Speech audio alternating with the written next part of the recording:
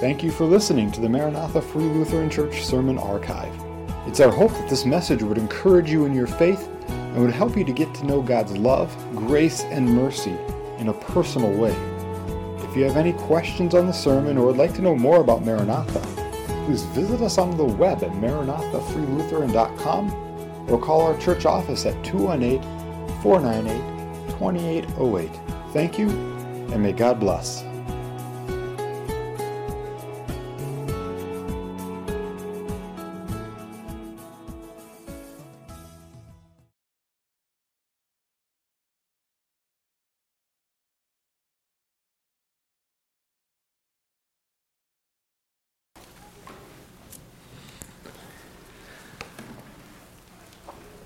Well, we made it to Texas and back.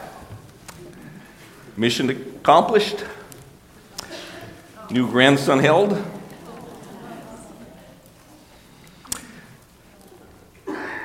Military son hugged.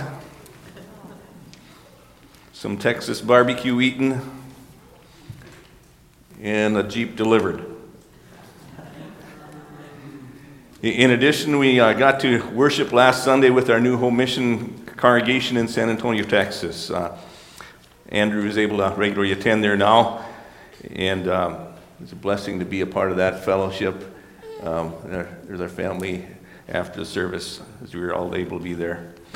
And then we also got to stay at the Fevig residence in Fredericksburg area a couple nights, and they send their greetings to you as well. And they also got to give us a little tour of the area, including highlight, going to Lukenbach, Texas. Some of you know that song, Willie Nelson made famous. Well, there is the place. I want to say thanks to all of you who wished us well and prayed for us as we put on over 3,000 miles. It was really good to get away and to spend that time with family and be down there with them. And thanks also to you who helped out in various ways here in the last week, especially with the funeral for Pastor Paul Nash while I was gone. It sounds strange to say maybe, but this congregation does funerals well.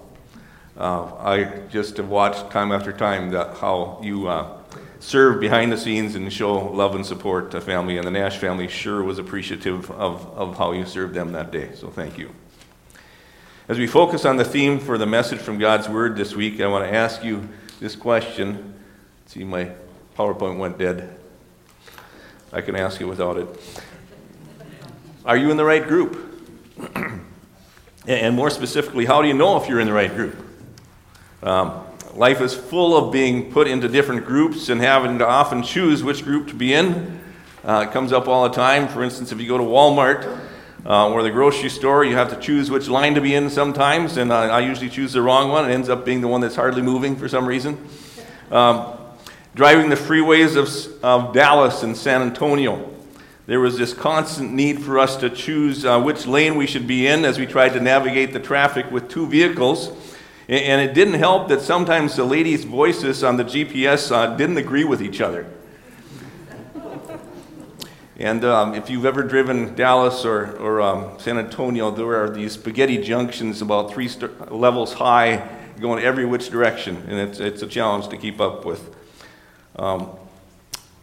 Life in our United States in the last couple years seems to be continually dividing into groups politically.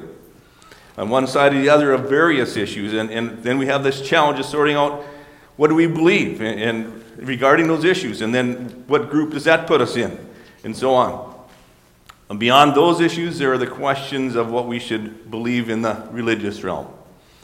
How do we know if we're following the right religion? And by the way, that's the very subject of our adult Sunday school class these days here, evidence that demands a verdict. And today they focus on the question of, did Jesus actually rise from the dead? How do we know? Well, as the Apostle Paul writes to a congregation of believers in Jesus Christ at Philippi, he warns them about a group of people that are misled.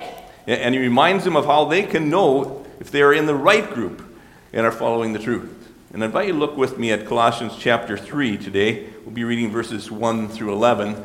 And please stand in reverence to God's word if you're able.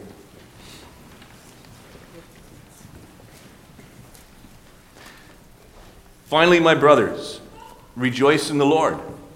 To write the same things to you is no trouble to me and is safe for you. Look out for the dogs, look out for the evildoer, look out for those who mutilate the flesh.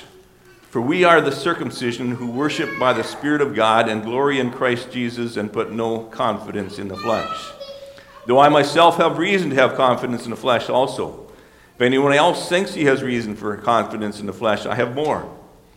Circumcised on the 8th day, of the people of Israel, of the tribe of Benjamin, a Hebrew of Hebrews, as to the law, a Pharisee, as to zeal, a persecutor of the church, as to righteousness under the law, blameless.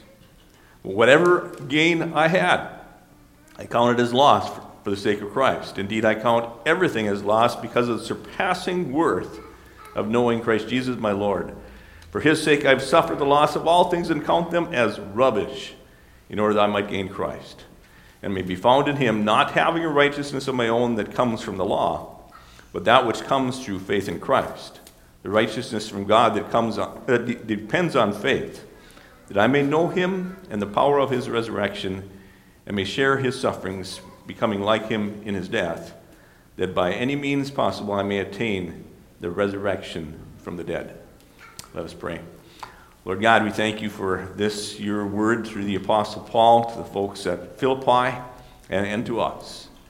And Lord, thank you for the perspective that it gives us of what this life and eternity is all about.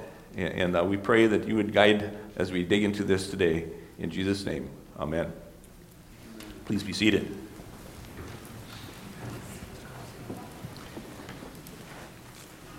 Rejoice in the Lord. This definitely seems to be a theme in this letter of Philippians. I have recounted, and I keep adding as I see some more. I'm now up to 12 times I see joy or rejoicing in Philippians, and 15 times that in the Lord or in Christ Jesus is mentioned. Paul is absolutely convinced that Jesus Christ makes a difference in this life, and that he brings joy even in the midst of the challenges and difficult circumstances we face. And he is also convinced that there is a danger that even Christians can lose their focus on that personal relationship with Jesus and get caught up in practicing merely outward forms of religion. And he sees that as such a danger that he doesn't hesitate to repeat himself to make this point strongly. And so in this section, he gives warning of what to look for, and he gives assurance of how to know if you're in the right group, and he gives a definition of what true Christianity looks like. First, the warning. He says, look out for the false circumcision. The terms he uses to describe those who are of the false circumcision might sound harsh to us. A lot like the name calling that goes on in some of our politics of our day. But exposing the truth sometimes does come across as blunt or harsh. Before I try to explain false circumcision, I think we need to understand how this Jewish Old Testament practice of circumcision came about and what God's intention was by it. When God called Abraham to leave his homeland and go to a place that he was going to give him, God had in mind to set apart a people for himself who would live in a personal relationship with him. And so he had Abraham and his male servants and descendants physically circumcised as a personal mark then on each of them individually of God's seal on them, God's covenant people. And ever after that, then, Jewish males were circumcised on the 8th day of their life as a sign of God's choosing them and a covenant relationship with them. However, along the way, many Jews began to look on their circumcision and other outward practices as marking them as better than anyone else. And Jewish religious leaders then got caught up in these outward displays of religiosity, devoid of a heart relationship with God. They were caught up then really in their own self-righteousness. And Paul points out in this text that they have then developed a false religion. And so he says to the Philippians, look out for the dogs. Now, you've all seen beware of dog signs. Years ago, I delivered newspapers early in the morning for a little extra income in Minot, and I was always on the alert for the neighborhood dogs that somebody had let out to do their routine thing in the morning. And sometimes it was the little yappers that were the most ferocious. And I would keep a rolled up newspaper in my hand as a weapon if needed. Well, in Paul's day, dogs ran wild in the streets, looking for the sick and the dying and the dead, and would literally eat on them. Dogs were despised creatures, not family pets that pretended to be ferocious. And Jews sometimes called the Gentiles dogs. And here Paul turns the tables then on those who claim to be Jews, who claim to be God's people, but actually weren't. People who would, like dogs, prowl around in Christian congregations, looking for someone they could isolate and pull away from the Christian faith. And Paul says, look out for the dogs. He also says, look out for the evildoers or the evil workers. That is those who would teach salvation by good works, earning your salvation through your own self-efforts, through outward displays of religiosity. Such people might look good on the outside, but Paul sees anything that would take away from the true gospel of salvation by faith in Jesus Christ alone as evil. And so he calls them the evildoers or the evil workers. And that is still true today. It is the reason that we have to reject, for instance, Mormonism or any other group that claims to be Christian but emphasizes works required in order to get to heaven. If they do so, they're a cult. And Paul also then says, look out for those who mutilate the flesh. These Jews that Paul warned of prided themselves in having been outwardly circumcised, but apart from heart relationship with God through Jesus Christ, circumcision was only really mutilation of the flesh. In Romans chapter 2, for instance, Paul spells this out very clearly. He says, for he is not a Jew who is one outwardly, nor is circumcision that which is outward in the flesh. But he is a Jew who is one inwardly, and circumcision is of the heart, by the Spirit, and not by the letter.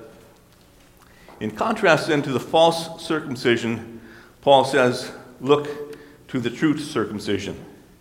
And he gives this assurance then. He says in verse 3, for we are the circumcision. Look to us, and look to those like us. And I love his summary then in that verse here of who are the true circumcision, the true people of God. And he mentions three things here. One is those that worship by the Spirit of God. When they gather with other people for worship, it's not just an outward display of religiosity. No, it's a heart experience. They worship by the Spirit of God. They recognize God's presence among them as they gather for worship, and they respond from the heart then with thanks and praise for his goodness to them. Those who are of the true circumcision are also those who glory in Christ Jesus. He's the focus of their religion. He gets the credit for any of their good works because he has changed their hearts. And Jesus' sacrificial death on the cross brought them then full forgiveness of all of their sins. And now they serve God then out of a deep gratitude to him. And they can't help but praise and glorify Jesus, their Savior. Those of the true circumcision are also those who then put no confidence in the flesh. Not those who put less confidence in the flesh, but no confidence in the flesh. Motyer in his commentary says, alongside the experience of the life-giving Spirit and the truth of the atoning Son, they are aware that they totally lack any personal worth. They put no confidence in the flesh. As was mentioned earlier, here today is Reformation Sunday. And we reflect back on the experience then of Martin Luther, who became a Catholic monk in hopes of pleasing God. But though he disciplined himself and deprived himself for God, Though he went to extremes like even crawling the many steps of the great cathedral in Rome on his hands and knees, though he wept and he prayed night and day, he found no peace with God until he came across the scriptures that told him the just shall live by faith. And he came to the end of himself, came to the point of putting no confidence in his own flesh, and he put his trust completely in the righteousness of Christ. And at last he knew peace with God. The Apostle Paul had somewhat a similar experience. He worked ever so hard at doing everything right according to his understanding of the Old Testament law. And he thought he was truly righteous based on his works. Verse 4 here, he says about that, if anyone else thinks that he has reason for confidence in the flesh, I more. And as we look then at verses 4 to 6 here, we see the things that Paul used to boast in, by which he now then saw really as worthless. And all of us too need to come to that point where we will let go of these same or similar things, and that old perspective then, the old perspective that we need to let go of is among other things, boasting in ethnic heritage. And I have to say, I've been guilty of this sometimes in the past, and it's really kind of silly, isn't it? Since none of us have any say at all of who we're born to or who our grandparents are or so on. You know, telling Norwegian jokes can be just fine, making a little fun of the Swedes and the Danes and so on in the process. But if we actually think or talk like or act like that makes us superior to all other ethnic groups, we are deluded and we are sinning. Paul was of Jewish pedigree. He'd been circumcised on the right day. He could trace his bloodline back to the tribe of Benjamin. He was a Hebrew, and as much of a Hebrew as anybody. Beyond that, he was educated in the law of the Hebrew schools to the point of where he had become a leader of the Pharisees.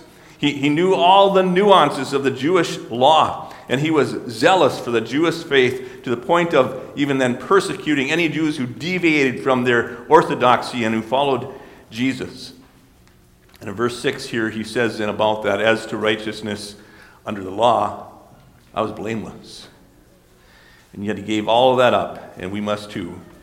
And we are also to quit our boasting in our education or our zeal. No higher degrees nor any amount of hours working for any religion earn us any better standing with God at all. We need to also completely give up boasting in our own righteousness, because we are so not righteous. Even the good things that we do are tainted by selfish motives.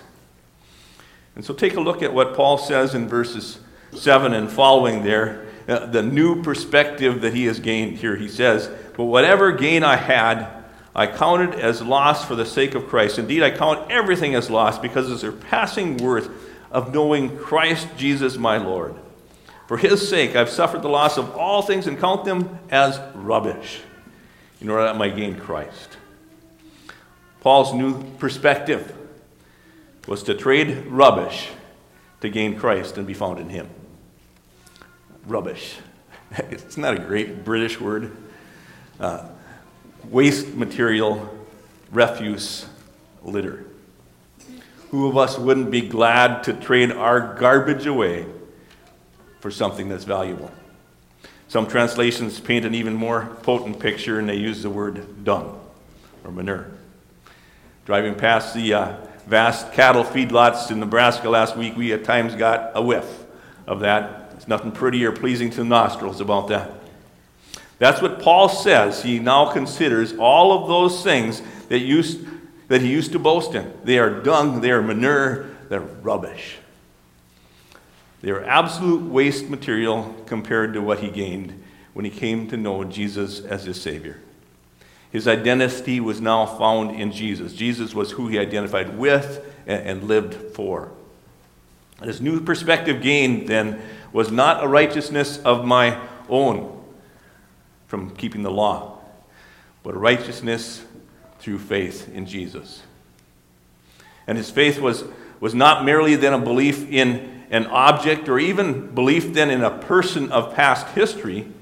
But no, what Paul found was that Jesus Christ was more than a person of history. Though Jesus had definitely died at some point in history, he was now truly alive.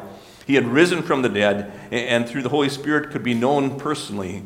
And his new perspective gained then involved knowing Christ personally and the power of his resurrection in this life. And thus Paul experienced this total life turnaround. How about you? In what is your confidence today? Is it in your own self and your abilities, your achievements? Or is it in a person outside of yourself? Is it in the sinless Son of God who died for you? Do you know him personally as your Lord and Savior and worship him from your heart? Do you realize the same power that raised Jesus Christ from the dead is available to transform your life? On the way down to Texas, I got to drive my son's Jeep by myself. And when you drive by yourself, you can listen to whatever you want to. And so I listened to country gospel CDs for hours. There was a couple of CDs that had this same song by Larry Gatlin. Maybe some of you have heard this one, Heartbreak Ridge and New Hope Road. I'm going to just share a few words of it. It was on a wide spot out in the country, away from the lights of the city, where an old-time preacher pitched a ragged old tent like it looked like it was 100 years old. He started out preaching to no one, but pretty soon a crowd started gathering, and he preached the gospel at the corner of Heartbreak Ridge and New Hope Road. He goes on, I won't share all the words, but he goes on to talk of his own life and how he had gone off to do wild things, and it was coming back to bite him, you might say, as life went on. And he stumbled into that meeting that day, and he heard the gospel at the corner of Heartbreak Ridge and New Hope Road. And he said, when they sang, "Come ye sinners, lost and hopeless," Lord, I was hopeless, heaven knows. And something got a hold of me, something got a hold, hallelujah, when I heard the gospel at the corner of Heartbreak Ridge and New Hope Road. Next verse goes on to tell us the rest of the story. The old man died, and guess who took over with the old tent there at that corner? And they're still singing that song and still preaching the gospel and singing, "Come ye sinners, lost and hopeless." That's the same gospel that the Apostle Paul preached 2,000 years ago. A gospel for sinners that have come to the end of themselves and have put their trust in the righteousness of Jesus Christ and now find their identity in him. And it doesn't matter if you are one who has been full of yourself or down on yourself. You need to come to that point where you realize that you're a hopeless sinner and that Jesus is your only hope, and that he says to you, "Come ye sinners, lost and hopeless. I died that you might have life here on this earth, new life, and also eternal life in heaven someday." And that brings us to just one other thing in this text here that I see. Verses 10 and 11 there, he says, "That I might know him and the power of his resurrection, and may share his sufferings and becoming like him in his death, that by any means possible I may attain to the resurrection from the dead." One new perspective gained is that of sharing in Christ's sufferings and ultimately then attaining with him the resurrection from the dead in eternity. And when Christians suffer for Christ, it is a temporary privilege. That's the way Paul sees it here. Christians look ahead to someday our own death, but they look beyond that confidently to the resurrection and to eternity with Jesus. And so I ask you in conclusion here, what was your conclusion? Are you in the right group? The group that will attain the resurrection from the dead and eternal life in heaven someday. You are, if you've given up on your own good works to get you there, and you're trusting instead in the righteousness of Jesus Christ and worshiping him and waiting for his return. Let's pray. Thank you, Lord God, for your word that so clearly today reminds us that we cannot do anything to earn our salvation. We think of the example of Paul and all the things he pursued, thinking that was the way. and him coming to the conclusion that no, he was still a sinner that was in desperate need of a Savior. And he came to know Jesus. We thank you for that, Lord. We ask that you would help us, Lord, as we live our lives, that we would recognize what it means to be in the true group that knows a relationship with you, that it's not about just outward practices, but it's a heart response of recognizing our sin and our need for forgiveness in Jesus Christ. And we thank you that the gospel so clearly spells out that there is full forgiveness for all of us. And there is power to change. The same power that rose Jesus from the dead is available to change our lives here on this earth. And also one day to resurrect our bodies even from the grave. And we thank you for that. Lord, help us that we would live boldly then, sharing that message, that others too would join that group that know you and walk with you and are ready for eternity. We pray in Jesus' name. Amen.